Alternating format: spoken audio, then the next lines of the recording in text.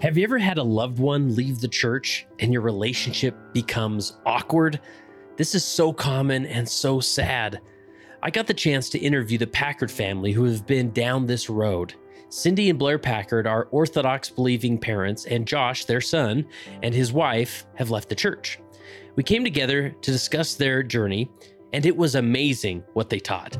They talked about the communications they regretted and how other siblings responded in positive and negative ways. They learned how to pick up the pieces again, express love, carry on, and build a beautiful relationship.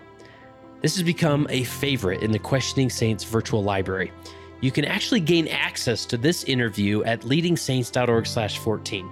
This will give you 14 days to watch the Packard's interview and many others related to helping individuals who begin to question their faith. Go to leadingsaints.org/14 and get access now.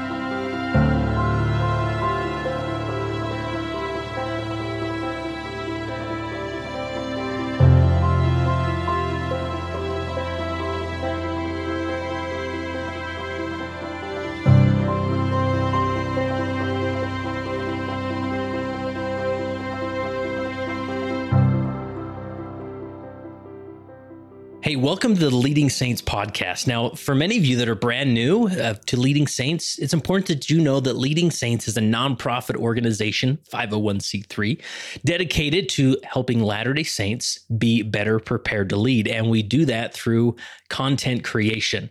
We get so much positive feedback on the podcast, our virtual conferences, the articles on our website. You definitely got to check it out at leadingsaints.org. And on their homepage at leadingsaints.org, you can actually find the top 6 most downloaded episodes to the podcast. So if you're new, like the content, want to jump into some of our most popular episodes, head there after you listen to this episode. The following episode is a throwback episode, one that was published previously and was extremely popular. To see the details of when this was originally published, see the show notes. Enjoy this throwback episode.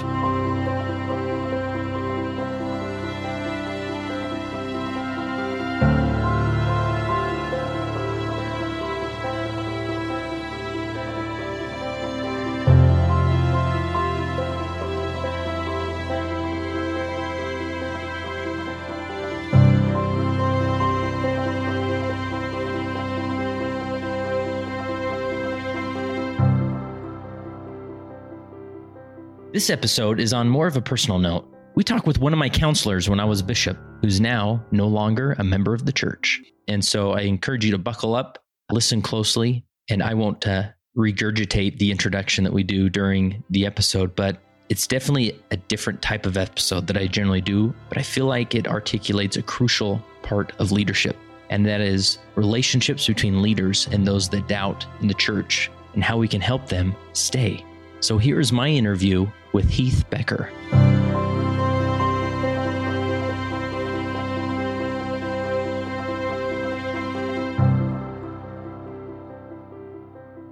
This is Heath Becker. How are you, Heath? I'm doing great. Thanks, Kurt. Yeah, well, Heath and I go, I don't know if I'd say way back, but in the world of the Lee Ward, we go back. I consider Heath a great friend, and he was my last second counselor when I served as bishop. He was one of my counselors when I was released.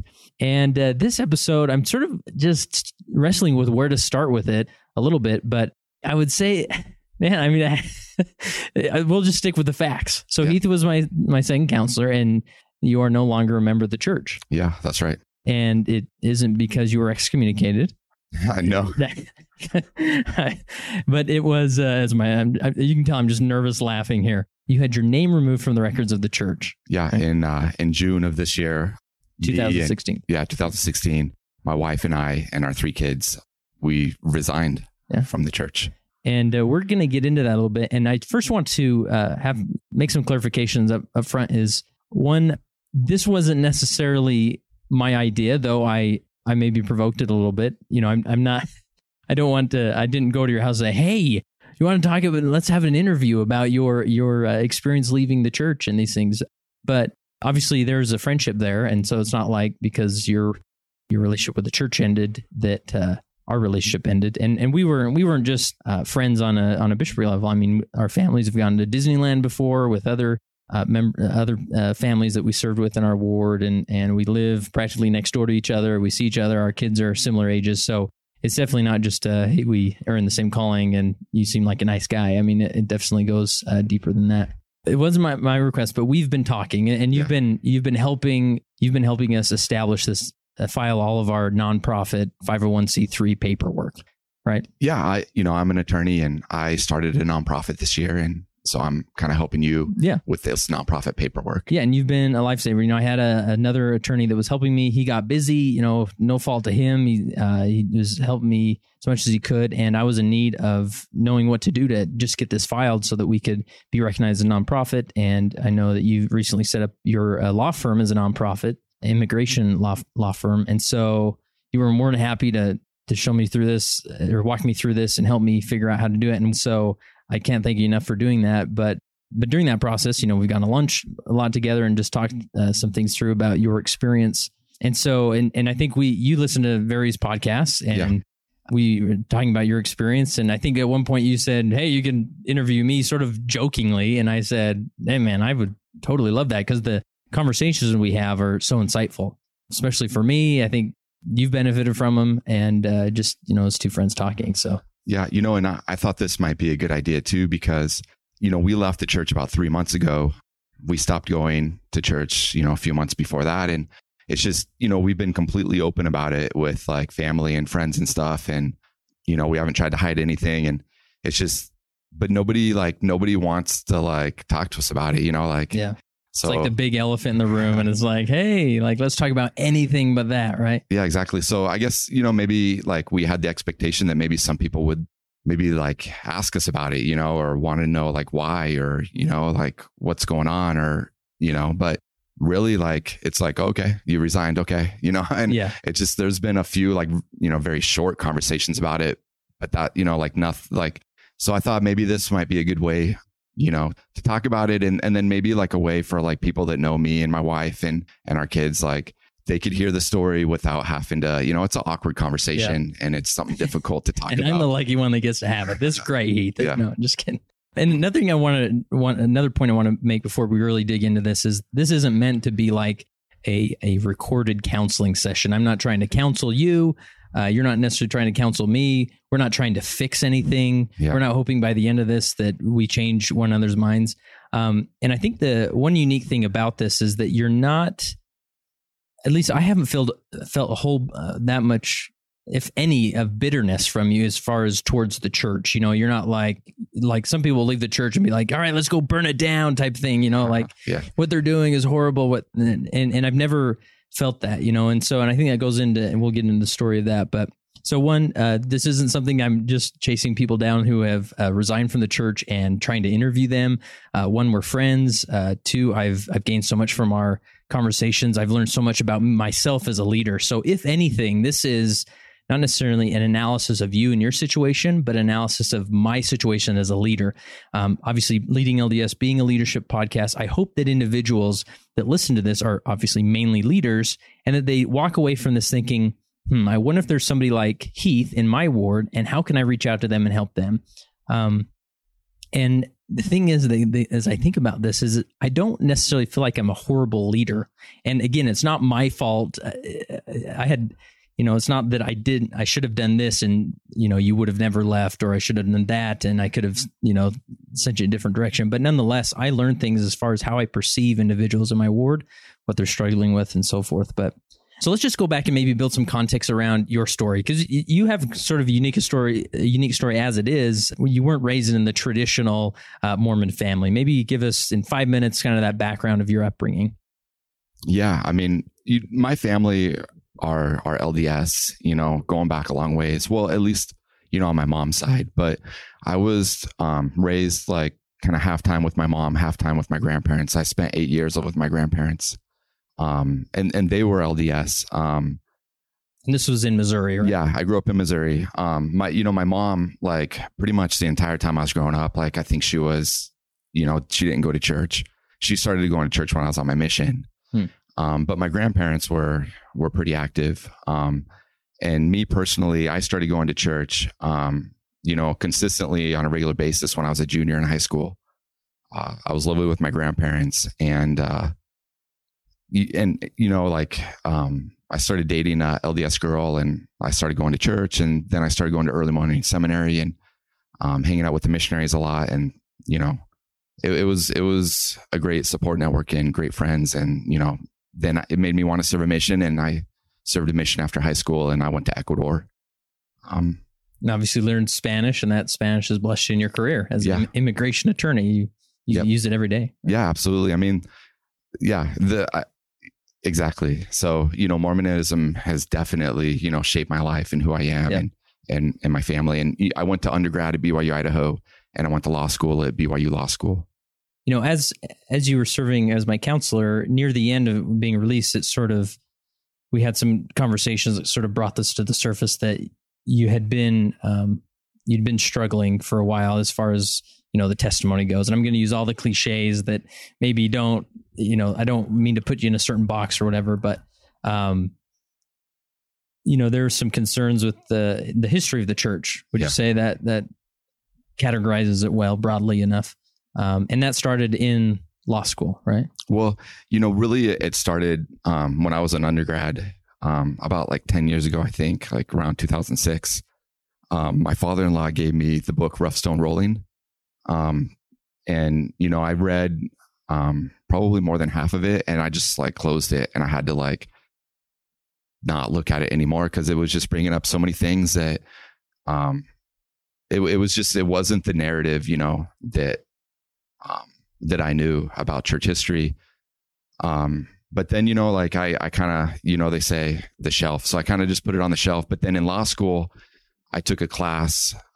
Since I went to BYU Law School, there was a class on Joseph Smith and the law, and kind of like his legal battles with like the Kirtland Safety Society and some things touching on like polygamy and some other things. So I took a whole class on Joseph Smith and, lawsuits, trials, it all kind of related back to the law. But yeah, there was some things that like were discussed in that class that I just had never heard before. And to me were shocking. And so those were other things that I kind of, put on the shelf and tried not to think about. Yeah. And those listening that may not be familiar with Rough Stone Rolling, it is a biography about Joseph Smith written by Richard Bushman, who's probably the scholar on Joseph Smith. And he's a patriarch. This isn't like some outlier third party book that's written by somebody bitter towards the church. This is a historic book that is very historic. And so you do go into some of those details of Joseph Smith that, weren't taught in primary or young women's. Yeah. And, and it's written by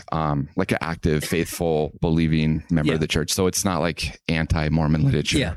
And so it's not that you got, engulfed in this literature that just wasn't seeing things right, or they were twisting the truth. It's a strong historic book that, that I would have no hesitation recommending to individuals. And I think I'm sure a lot of listeners have read it and found it, there's a faith promoting as, helping you reanalyze your faith as well, as far as how you built your faith and your testimony. Yeah. Other people that have read it have told me like, oh, that strengthened their testimony, but for me, it didn't, And would you say that was sort of the beginning of sort of these questions and reanalyzing your testimony? Yeah, absolutely. Before I read that book, I don't think I'd ever doubted ever, about Joseph Smith or the church or, the church leaders. Yeah. So you go through that class and then you graduate law school. December 2011. Yeah. Okay, this in 2011. At this point, you were married before law school, right? Yeah. I got married in 2004. Okay.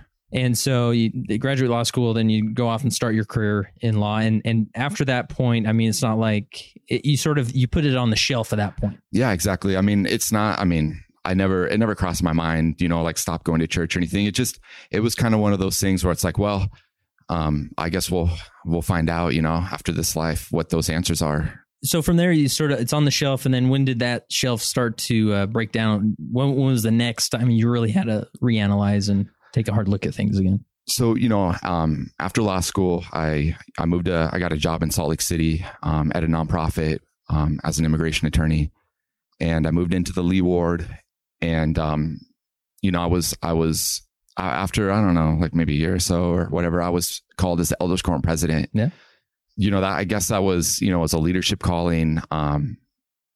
you know, like, and that was really your first official leadership calling, right? Yeah, absolutely. So, I mean, like I'd taught in like Sunday school or like priesthood lessons and stuff before, but, now like a leader, you know? And so I felt like,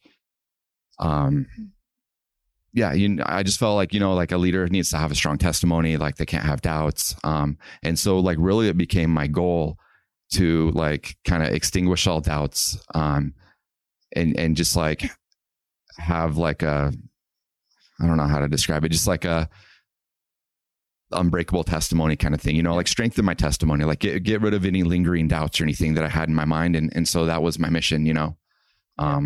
So it seems like is that call, and I remember when you know I submitted your name to the stake presidency to be the Elders Quorum president. So that for you, you sort of had to go back to that shelf, and you had to say, if I'm going to be a leader in this church, I'm going to have to get rid of the shelf, right? Yeah. Whether that was right or wrong, and as we go through this, again, this isn't we're just telling the story. Whether I'm right or wrong, whether you're right or wrong, doesn't matter. Yeah. This is your story. And I would say like, you know, I like even today, like, I mean, I don't claim to know any of the answers. You know, like I still don't know what the answers are. Yeah. And this is what the part, and we'll maybe get to it, that was, as we talked after you resigned from the church, that really surprised me is it wasn't that you had now arrived to a determination. You now have the answers, and it's not in the church, it's out of the church. I don't know if we're like jumping too far ahead here, but really like, the decision to resign was because, it just, I don't know, like maybe we need to talk more about the backstory, but like, you know, like, so I was Elders Quorum president, really trying to just like figure out, you know, grow my testimony. So every prayer, every day became, you know, part of it is like, help me, to not doubt, and help me to strengthen my testimony and to know without a doubt that the church is true. And it, you know, I never crossed my mind that the church wasn't true. It's just, I knew that I didn't have like this super, you know, like unwavering, no, without a shadow of a doubt testimony that I wanted to have, but I never thought like it wasn't true. Yeah. Because in your mind, being a leader in the church, leaders in the church don't have that shelf. Yeah. And if they do, it's empty. Yeah. Right. And so now I'm a leader in the church, and so I need to get rid of this shelf in order to be an effective leader. Yeah. Right? And really, I mean, like when I got called into the bishopric as the second counselor, it was basically the same thing, but just intensified, you know, because like you gotta, you know, every, you know, on a regular basis, kind of like direct, sacrament meeting. You have to like bear your testimony in sacrament meeting. Yeah. During fast and testimony meeting, right? Exactly. When you're conducting those meetings.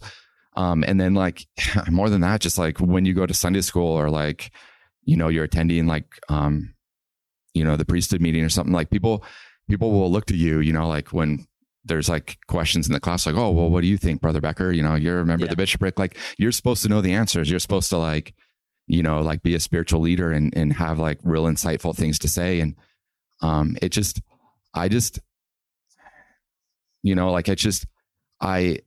got to the point when I was in the bishop, and I wasn't in the bishopric for more than a year. I think like total, it was maybe, I think it was about a year. About a year. Okay. Yeah.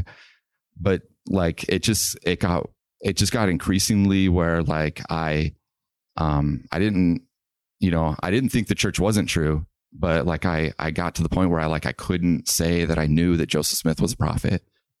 And I, you know, and that in your mind, that just didn't line up with how a leader is supposed to lead in the church. Exactly. So like when I would like bear my testimony and it would only be Christ, I thought like, oh man, people are going to be like, you know, it was just like these unfounded fears. I think, you know, like people were going to think like, well, how, you know, yeah, that's a weak testimony, but like, it was just, you know, just cause, but I don't know. I just couldn't say, you know, like that I believe Joseph Smith was a prophet. Yeah. And this is such an interesting concept of church culture that comes up because, you know, we're coming upon a general conference and, you know, we're going to hear some incredible talks, some incredible testimonies. And man, you look at somebody like Elder Holland, you know, President Uchtdorf, and you just know, you know that they know. You know, they're not once have I felt like, oh, come on, like you're kind of going overboard there. Or, you know, they always seem sincere. Yeah. And we idolize these individuals. Yeah. Which we should. They're incredible leaders, right? Yeah. I mean, not idolize in the wrong fashion, but you know what I mean. And we want to be that leader that can stand and testify. Yeah. But sometimes if we create a culture that only effective leaders are the ones with the testimony that can do that, I think we're sort of hurting ourselves. We're making it we're making the tent even smaller. Yeah. And I don't think like you were creating that culture, but like, right. As you're mentioning that, like I'm having this flashback to one of our bishopric meetings. And like you had played a clip, and it was a great clip, like, but it was Elder Holland giving a talk about, testimony and how like we shouldn't have like a weak, testimony, but it should be a testimony where people could like kind of like warm their hands by the fire of our testimony. I wanted that. Like I thought like I needed to have that. Like if I'm going to be a leader, like I need to have that testimony that Elder Holland was talking about. And I've told you this, but I fasted, on a regular basis to increase my testimony, to know that Joseph Smith was a prophet. I went to the temple. I prayed in the temple. I read my scriptures. It became my quest, to know. And part of that too was like the Book of Mormon, because they go hand in hand, because if the Book of Mormon's true, Joseph Smith must have been a prophet. Yeah. And so it was just a lot of prayer, to find out that was, true. And just to create some context for those that are listening, I want individuals to know that as I saw you serve, I mean, Heath is an incredible individual when it comes to just purely serving.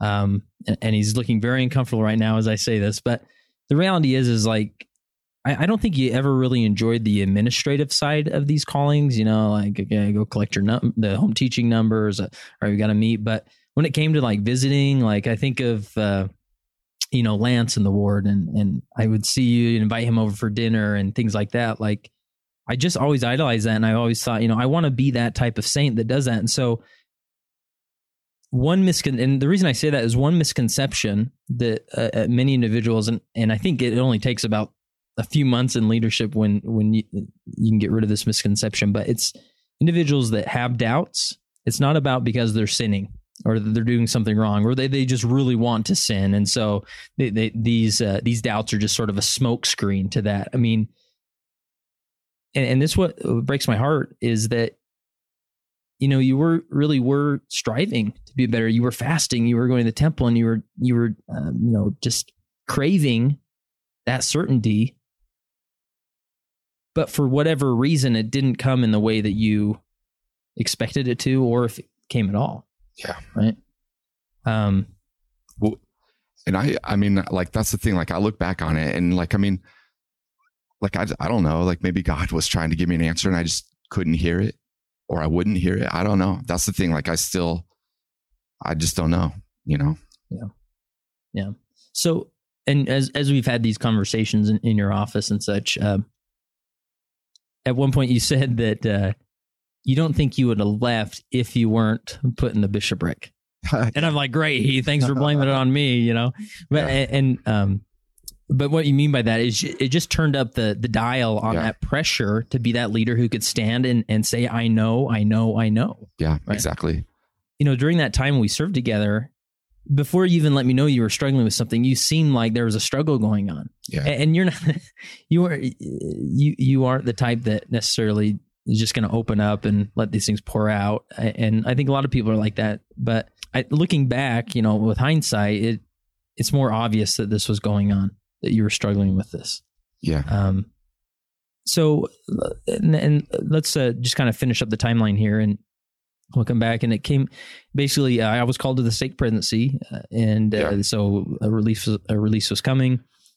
We called the first counselor as the new bishop. Yeah.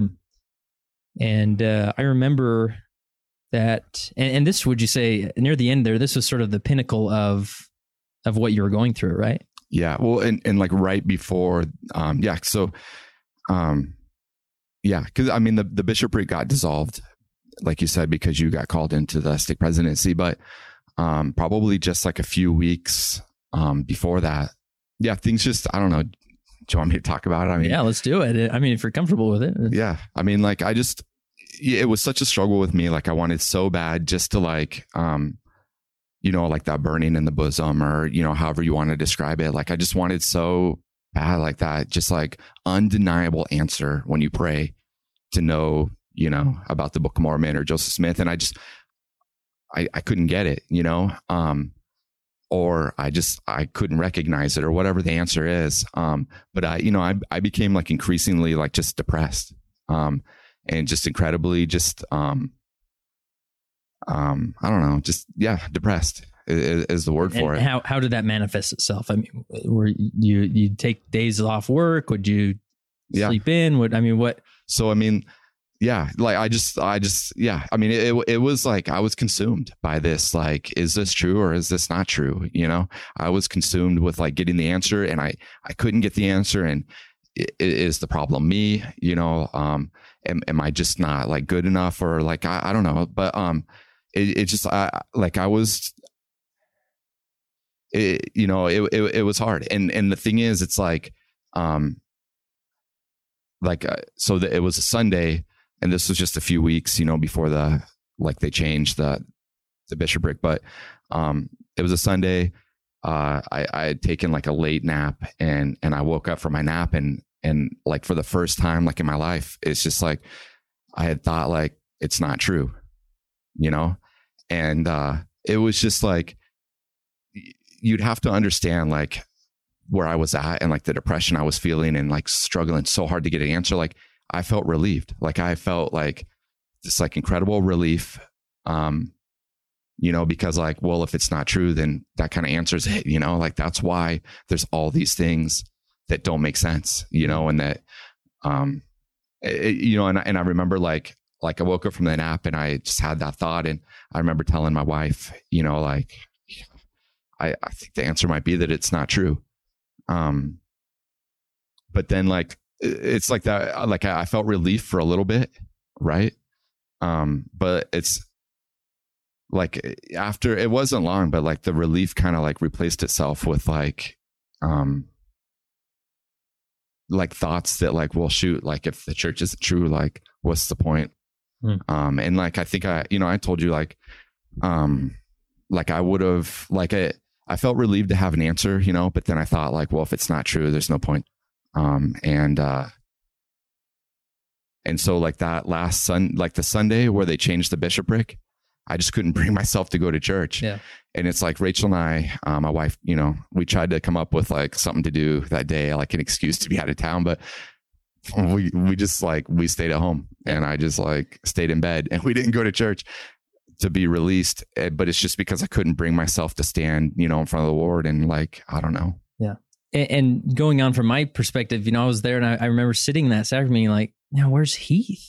Yeah, I didn't tell anyone. Yeah. Yeah. And I knew, and at this point we'd had some of these conversations. I knew you were sort of going through this process, but yeah, I was just like, man, like, he's my friend. Like, I want him here. Like, we've sort of been in the ditches together. We've been in this bishopric, and it's ending, and it's kind of a reflective meeting, as they generally are, as those changes are happening.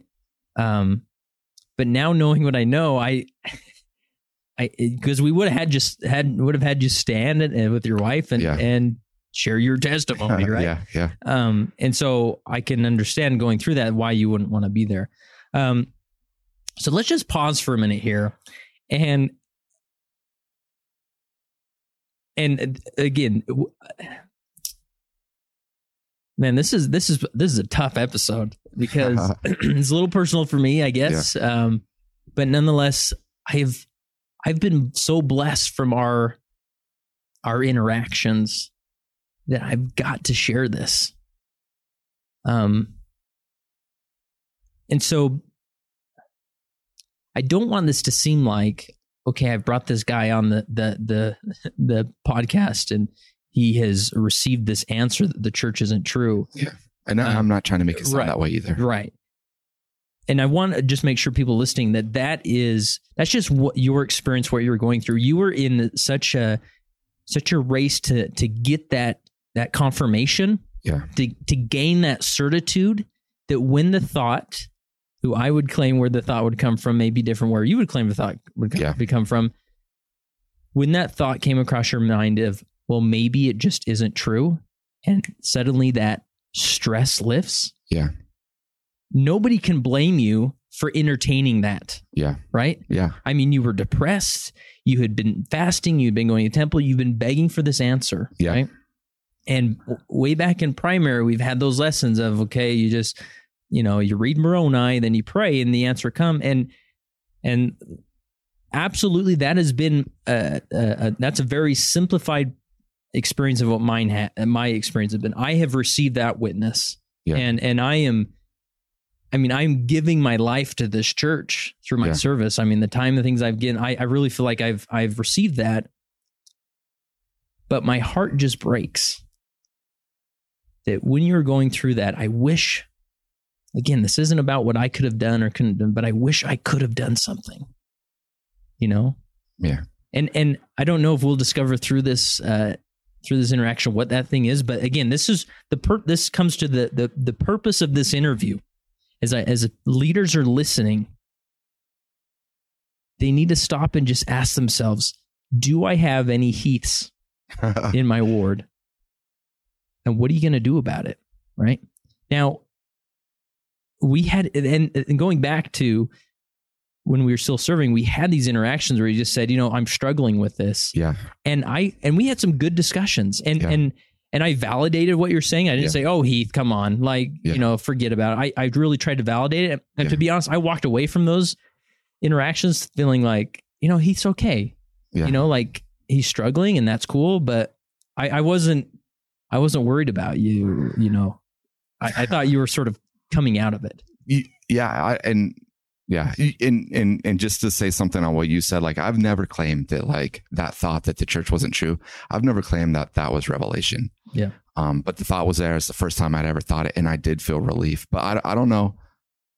Yeah. Yeah. And that's where I go back to, nobody can blame you if in that moment that you entertained that idea and the stress went away. Yeah. To me, I look back and that was, how can I raise my kid to believe in these principles and understand the process of getting a testimony and without building that stress as they go through that process, right? Yeah, absolutely. And as we interact with members, how can we interact with these members and encourage them towards testimony without building that stress? Yeah. And as about cause me and you had, like you mentioned, we had talked, I told you, that I was struggling, with doubts and with my testimony. And I remember you had made the comment, not that you were going to release me, but that maybe you should release me from the bishopric. Mm-hmm. And this was before, we knew you were going to get called into the stake presidency. Mm-hmm.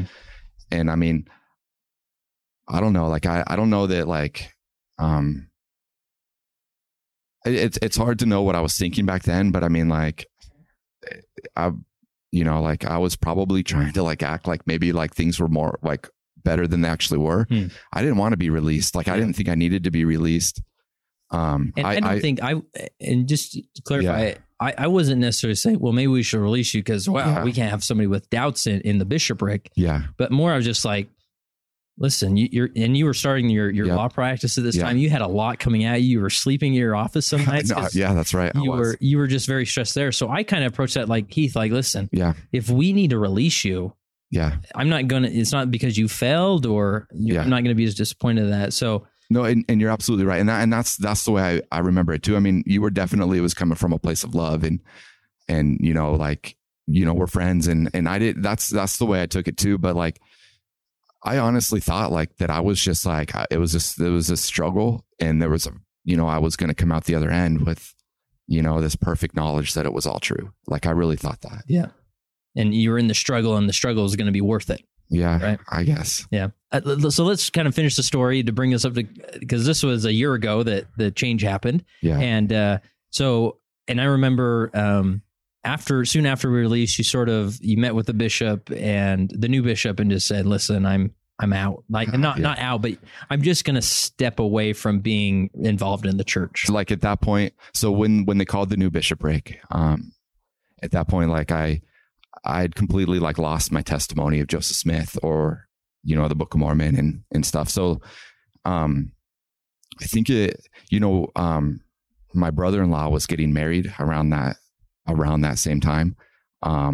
and my temple recommend was expired. So, like I renewed my temple recommend, and I felt guilty for it because, I don't know. I think the question is like, do you have a testimony of, which is very vague. So I think I kind of justify like, well, sure. All right. Yeah. Like a testimony can go either way. Right. Yeah. Cause you weren't, I really wanted to like go to the wedding. Like I didn't want to like be excluded from my brother-in-law's wedding, and so I ended up and that family knew nothing of what you were going through. Exactly. Like I hadn't shared anything with them or anybody. And not going to being, yeah. Like, oh, come on, man. You just let your temple recommend expire. Like get the temple recommend so you can come to my wedding. Right. Exactly. I ended up not going to the wedding anyways. But it's because like, I had a client come to my office that had like a very urgent like case. And, I slept in my office for like 3 days, like, and worked around the clock to do that case. And I missed my brother-in-law's wedding anyways. But then like right after the wedding, I came into the new bishop's office and I gave him my temple recommend just because I felt like it would be dishonest for me to have it because I couldn't say I believed, Mm-hmm. Yeah. And then what transpired because from there, I think your family wasn't really at church very regular after that. What transpired between that and then the resignation? We stopped coming to church. I think we have a good mutual friend that was in the ward and it was like their last Sunday. And I think that was like the only time that we had gone to church in like the last, I don't know. I think that's the only time I've come to the Lee ward in like the last year. Yeah. So, I mean, like really we stopped coming to church. I started listening to to a lot of podcasts, that deal with like Mormon LDS topics. I really was searching for something that like kind of talked about all these issues with church history. And like recognized that like maybe there were some problems there, and kind of validated it. I think that if I would have like found something like that, like early on, I don't know. It's hard to know like what I would have done, but I mean, I think I've come to like a place like where I'm at currently where like I feel like I could start going to church again. But like my testimony is just, I don't know that it'll be what it was before. I don't know. I don't know if any of this makes sense, but sure. Actually that the bishop that replaced me, he was only in for 6 months and had to move and because of family situations and then a new bishop was called and I remember coming to church one Sunday and the bishop mentioning to me that they had gotten the resignation letters from your family, and I was like blown away, like, oh, like, and to be honest, it completely broke my heart. Yeah, because I served with you so long, I knew your family, and it's like, well, it's fine that they separate, but I don't, I hope they don't feel like they have to resign, like, and so and it almost made me thought, man, maybe they're more bitter than I thought, Yeah, and you've mentioned that you just found that letter that's online and it says all the right legal things and sent it in. And that letter sounds pretty bitter. Like if anybody read it, like, man, what's this guy's problem? Yeah. I mean, I told you like there's a website I kind of told you like, it's almost as easy as buying something on Amazon where, oops, I didn't mean to take it that far. But the thing is like the decision. So like to resign, like it's just, there's a website. It's just like, you don't have to write up anything. I mean, it's just, you hit print and then fill your names in. Yeah, exactly. So it's just putting your name on a form letter that gets sent to the church from this website. So, I mean, it only takes a couple minutes and then it's done. Right. And so, and it was kind of, I guess, like a rash decision, but, I just, the thing is like with me, it's like I've always kind of been like all or nothing, like no half efforts. And I wasn't going to church and I didn't want to be, like a Jack Mormon or, if I was going to have a religion, I didn't want to like half live it, and plus like I had this thought, like, well, this doesn't mean this is like forever. It just means that, this is where I'm at right now, like, as far as resigning. Cause, and plus like, I don't want to pretend to be somebody that I'm not. And I get asked like at work, like if I'm LDS, we live in Salt Lake, it's Utah. So it's a common question, are you LDS? So for those months, like that we weren't going to church and like that I, stopped believing in Joe Smith and the Book of Mormon, like it was so hard to answer that question. Cause I felt like if I said yes, I was being like not honest, but like what other answer was there? And so I don't know. part of me thought it would just make it be easier because then I could just truthfully tell people like, no, I'm not LDS, you know. Mm-hmm. But like, honestly, like it hasn't gotten any easier. Like it's still, it's still like, you know, probably even just more awkward. Yeah. And I don't know, probably like maybe once a week, like I just like, man, like maybe a little bit regret resigning and think like it was, I don't know, you know, like, was that the right thing to do? Yeah. So how would you describe where are you at right now with it all? I mean, emotionally, with your perspective on it all. So, I mean, here's the good part. Like, I feel like I'm happier than I've been in like a really long time. And it's not just like, you know, and it's not just like the ups and downs and I'm just on an up, you know, like I really feel like overall, you know, like I just feel like more at peace. And I just feel like I don't have this inner turmoil inside of me, like killing me, like that I have to find out like that it's all true, you know, cause I guess I've just kind of like let that go. Mm-hmm.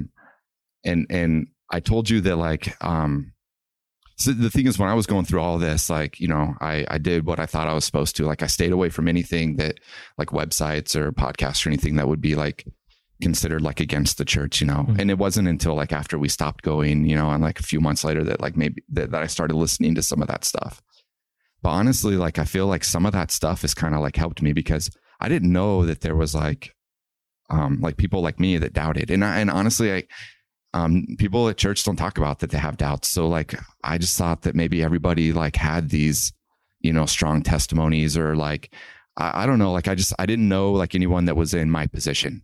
And so I think that, you know, now that I've kind of like found some of these podcasts and like listened to some people and I've listened to some things where like, where people have issues about church history, yet they still find like they still believe in the church or like come to church, you know, and they still serve in the church and stuff. And honestly, like, I feel like, I feel like I could find my place in the, you know, in the church that way, where it's like, there's so many good things about the church, but for some reason, like in my mind, at least, like it all kind of came down to Joseph Smith and the Book of Mormon. Mm-hmm. But I feel like I'm at a place in my life now where it's like, I could just say like, you know, I don't care about church history anymore. It's just like, it is what it is. Yeah. But like, there's still like good things about church. And I think like I could come to church and I think I could like, you know, like I'm at a point in my life, I guess, where I could just kind of let that stuff go. Yeah. But I wasn't before, you know?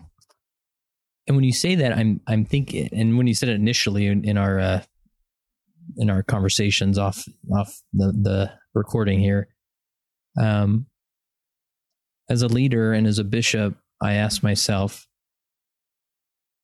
how can I have people that are struggling with this? How can I get them to that point before the resignation? Because I don't think, and I mean, you'd agree that the resignation didn't help you get there. It was just sort of part of that timeline. Yeah, right? Exactly. It wasn't like, oh, I needed to resign so I could step back and look, but you said it was done sort of hastily. Yeah. And then you decompressed a little bit and were able to look back and think, you know what? You know, and you discovered others like you. Yeah. And thought, wow, you know, other people are doing it. Other people, I'm not the only person in the world that have this concern. Yeah. And so what would you say to a bishop? Like if we could turn back time a little bit, like, is there anything that could have been done to help you have that decompression? I don't know. Cause like I was in a bad spot. Like I was in like the darkest point of my life. I mean, it was, I don't know. That's a good question. I mean, like, yeah. And these are the things I love to ponder over and think about, because this is such a crucial turning point. Yeah. Because though you're not a member on paper, you're being the truest to yourself than many members are, right? I think a lot of people get caught up in the culture of the church and they think, well, everybody goes to church, but you know, in their private lives, they're not reading the scriptures. They're not, you know, really focused there, but it fits into their day-to-day culture, right? And I don't mean to make a general statement about the membership of the church, but you recognized what you believed and where you're at, and you took a decision, and now maybe some of those decisions were more hastily. Yeah. You know, and I'm just thinking about, you know, like a question, like maybe it would have been a good thing to be released from the bishopric. but then again, I mean, like there's such a stigma with that. I mean, it's like, oh, like what did he do? You know, but that's the thing. Like when I was, I don't know that there was anything that could have taken that pressure off. Yeah. Once it built up, you know, but I don't know. It's hard to, you know, cause honestly, like stepping away, for, you know, a few months, like I feel just better, you know, like, and I'm not. And stepping away, you don't mean resigning. I don't want people to think like, you know, resigning helped because it helped me step away, but it's been a way that's forced you to step away. Yeah, exactly. I mean, like, cause you know, like when you're struggling with doubts and you're in the bishopric, I mean, I don't know what other wards are like, but in the Lee ward, I mean, like you're getting called multiple times a week during the week to give blessings.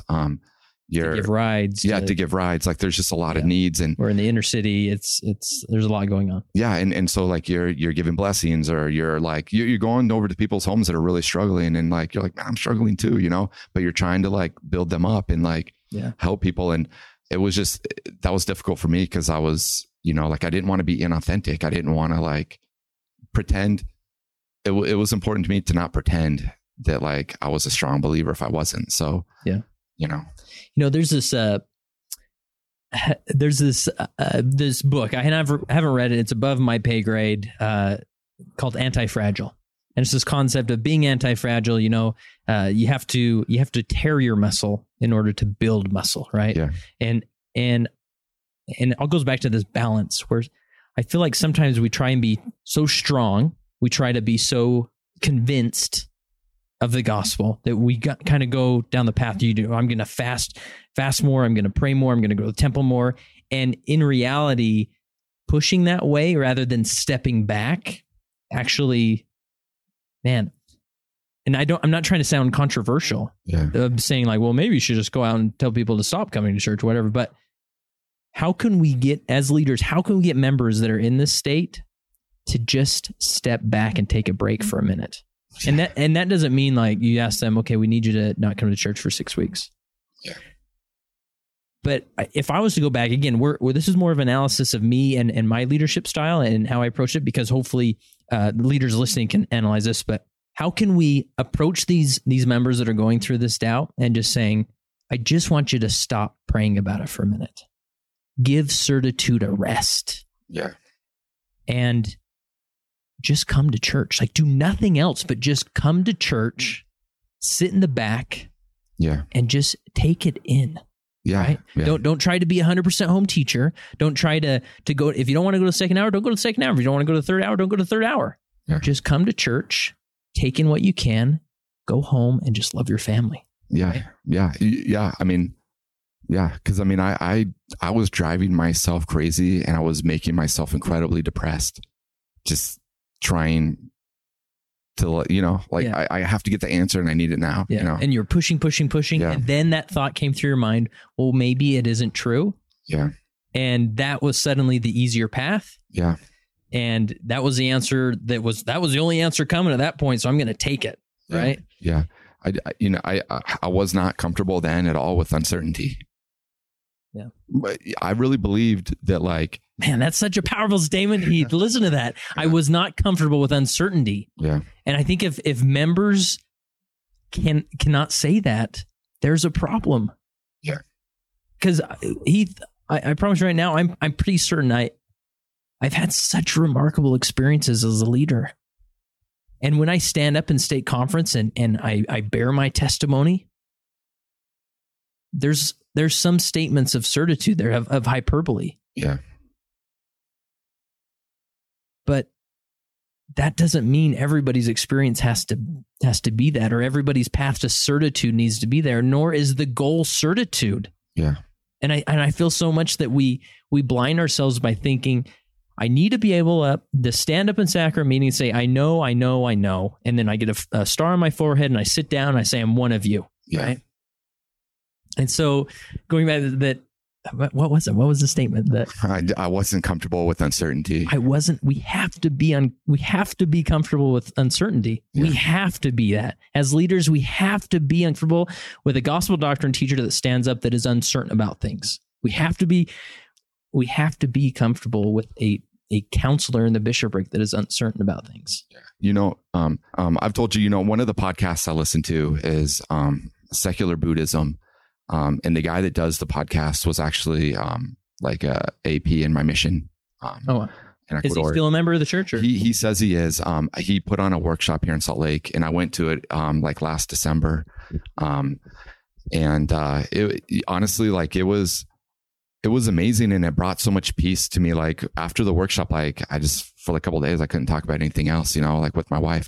But one thing that I've learned from like the secular Buddhism is that like what's important is like the here and the now, like this life, like and because I think I don't know anything about Buddhism, but like I've listened to this podcast and I've tried to learn, and one of my clients is a Buddhist temple, and so I've spent hours and hours talking with my client, about Buddhism and stuff. And one of the things that I've taken away from Buddhism, and not that this is like their core teaching, but like to be okay, they're okay with uncertainty. Like they're not so worried about, like, at least from my point of view, like having all the answers. It's just like, you can't control what the truth is. You can't control what is after this life and what isn't after this life. You can't control any of it. So, like kind of like, and that's okay. And like, and like, all is like, this is what you have, and kind of cherish the present moment and don't get yourself so worked up about like what's coming next. Yeah. And that really helped me, just, yeah. Cause I think that, like, yeah, it's about, it's okay to not have all the answers. Yeah.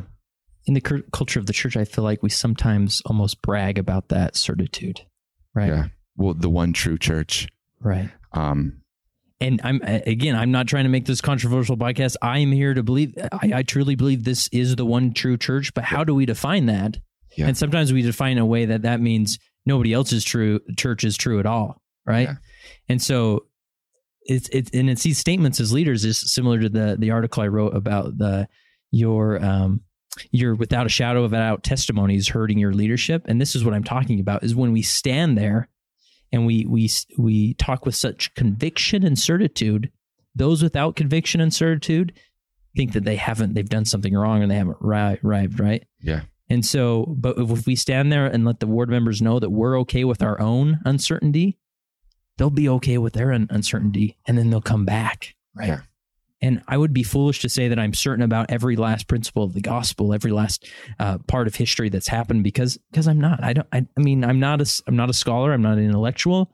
I can't talk myself out of any question. But nonetheless, something is calling me, yeah, to this church, to this gospel, to Joseph Smith and who he was, and. Yeah.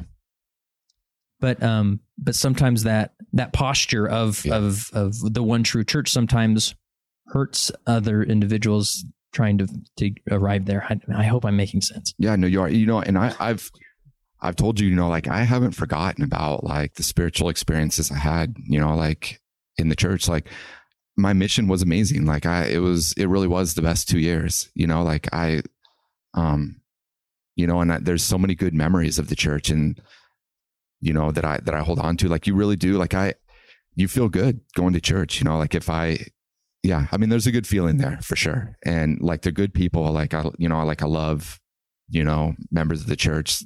And that's the thing. Like I miss it, like mm-hmm.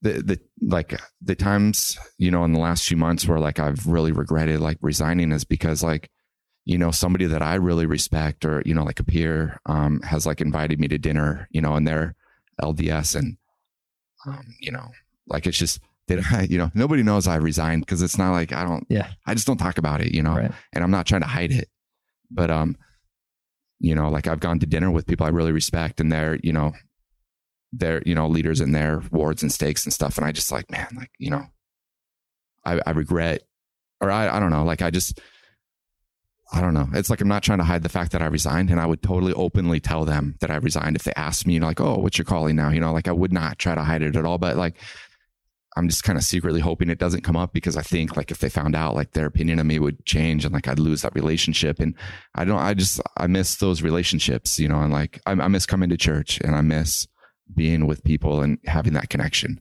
Yeah. Yeah. That's awesome. I remember during one of our lunches, you said something that really, really stood out to me is, as you've sort of gotten to a better place and you've been struggling still with some of these historical facts that still bother you and things, but you've kind of discovered other people have put them aside and are still believing. And yeah. And you said to me, what if it really is just about Christ? Yeah. And when you said that, kind of stopped you, and I said, Heath, it is just about Christ, and sure, I mean, the Lord has his pattern through prophets, and by saying that, it doesn't diminish Joseph Smith's role or Brigham Young's role, but it truly is about Christ, and His grace, and that I'm no further along the path than you are. Yeah. Though on paper I have some ordinances, and those ordinances are helping me progress, but we're all in this together. We're all learning in our different paths, and I think right now some of these decisions you've made, they've been done in haste, but I think we can always go back to, like, Christ is still there, and His atonement still works for you. Yeah. You always have that option of coming back and returning to the church, right? Yeah. Well, yeah. I honestly, like I told you, when we were out to lunch, like that, like I'd read this story of somebody that had resigned and came back, and it was like 2.5 year process or something. And I was just like, oh man, like I didn't know like that's what it was. And I don't. You expect it to be shorter or longer, or what? I thought like when I was ready to come back, I'd just come talk to you, or, like my bishop, be like, all right, let's do this. Yeah. Build the font. They're like, okay, like, yeah, you're ready to go. Let's baptize you. But it's not like, I mean, I honestly, like all I did, I read one person's story, right. and I don't know if it's, really how it is or if it's changed or whatnot. But from what I understand, like it takes like a year. Yeah. You got to come to church for like a year and like keep all the commandments and everything. And then like, confessed all your sins while you resigned and everything. And then after a year, you can get rebaptized. And then after another year, you can get like your the temple blessings restored. Yeah. And I think it, what I read was it involves some letters to like, church headquarters and like the first presidency, of all your sins and stuff. And they make a determination whether you can come back. And that's pretty serious, like, I don't know. I didn't know that that's what it was. Yeah. And when you said that to me, I'm so happy you're thinking about it. And again, not that you're, thinking about it every day or whatever, but yeah, it's an option, man. And like we talked about at our lunches that, and you're always welcome here, and yeah. I don't think anybody, especially our ward, it turns over every 6 months. So nobody really knows either of us anymore, but, man, I hope you do just come and gain and just be that person that sit there and absorb what comes and don't worry about the stress of the pressure. Yeah. Of being that perfect member, right? Yeah. Well, I mean, yeah. And it's already been mentioned, but like really like it sticks out in my mind. Like, there's a person that has a blog, and they said that, really they don't care about church history. Like they care about the good parts of the church. And like, I really feel like after hearing that, and of course I just recently heard that, I'm already resigned, but I was like, like I could do that now. I could be that Mormon, but then I think like, man, like a few years ago, like if I don't know, like, if I came back to church, I might be like the type of Mormon I would have hated a couple years ago, but I don't know. But that's okay. Right? I mean, because that's the thing, like we've got to be okay with those Mormons. Like there's not a Mormon that nobody has fit box to come to church. Anybody's welcome here. Right. Yeah. Yeah. Like when people have like certain like attitudes or things like, like that problems with the church, people are like, well, go find another church. That was my attitude a couple of years ago, but I would have a different attitude now, like I think it's good to like invite people that have different perspectives, and that's okay, cause I don't know. I don't have any of the answers. Okay. My last question's a tough one. Yeah. Will you just share with us like your testimony, like where it's at? You can say whatever you want, even if it's something I would disagree with. Yeah, absolutely. I mean, so I still pray. I can't not pray, and I pray, like somebody's listening, even though now I'm not sure somebody is or not, and that's the thing. Like I hope there's a God, and I hope he loves us. I hope that families, are forever. I hope that there's something after this life. Like I really want there to be, but I just don't know anymore. But I've come to a point where I'm okay. Like I'm okay not knowing. Like I love my family. I love my job. You know, like I really care about being a good person. If, you know, and like raising my kids to like be good people and to just love others. And so, I don't know, it's pretty weak, but, you know, like I hope God exists. I hope, you know, Christ is there. I hope he's listening to my prayers. And I hope I can be like, you know, with my friends and family after this life. I really want that to be true.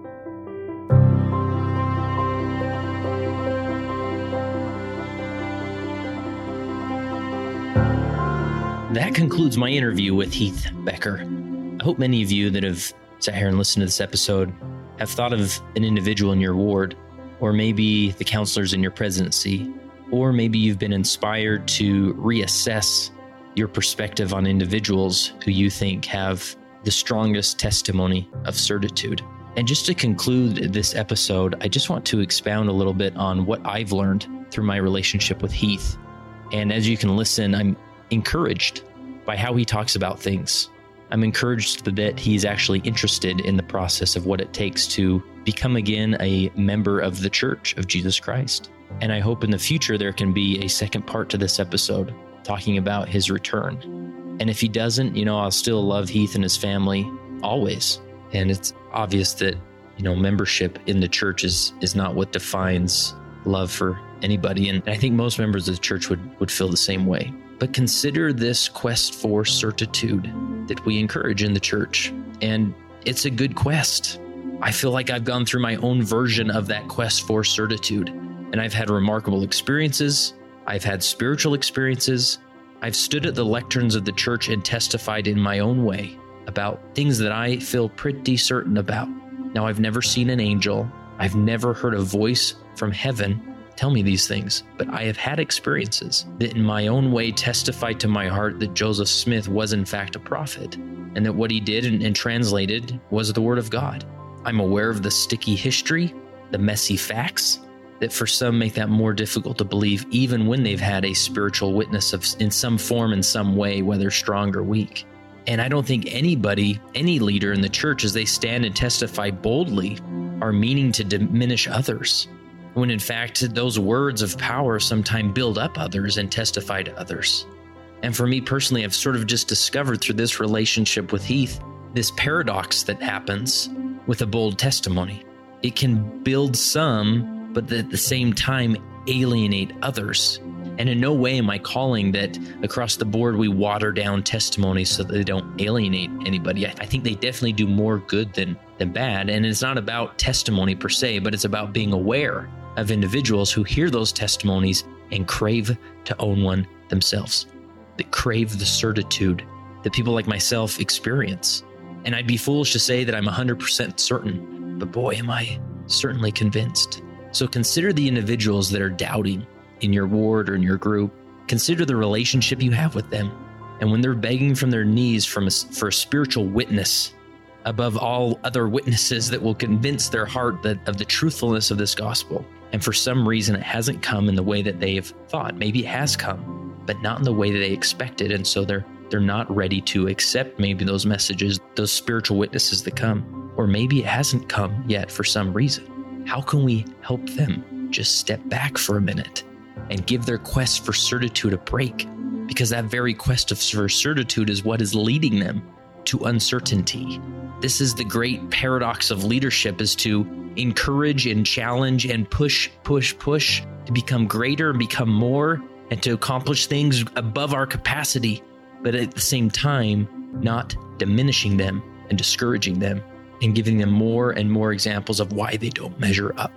I don't have the answer to that. And I don't think this episode was meant to give that answer, but maybe spend some time pondering over how can we encourage individuals to try the quest for certainty without discouraging them and putting too much stress on them to get there today. I'd love your feedback. I'd love your thoughts and perspectives that you've had during this interview. I know I've been blessed by my relationship with Heath and his family and understanding what they're going through. And I hope now that you've heard his story, you've been blessed as well. And that concludes this throwback episode of the Leading Saints podcast. Now that we've reached the end of the episode, I quickly want to thank you for supporting the Leading Saints podcast. There's so much content out there to consider, and you picked this one. If Leading Saints has made an impact in your life, we would sure like to hear about it at leadingsaints.org/contact. And if you could quickly text or email this episode to a leader you know, I bet it will bless their life. You can mark off your good turn daily, and let's even call it ministering. Okay, maybe not that far. But seriously, thank you, and help us share this content. Remember, go to leadingsaints.org/14 to hear the Packard family's experience of when loved ones leave the church.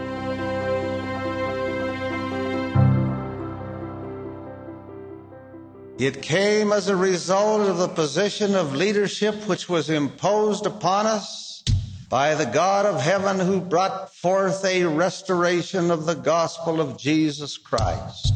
And when the declaration was made concerning the only true and living church upon the face of the earth, we were immediately put in a position of loneliness, the loneliness of leadership, from which we cannot shrink nor run away, and to which we must face up with boldness and courage and ability.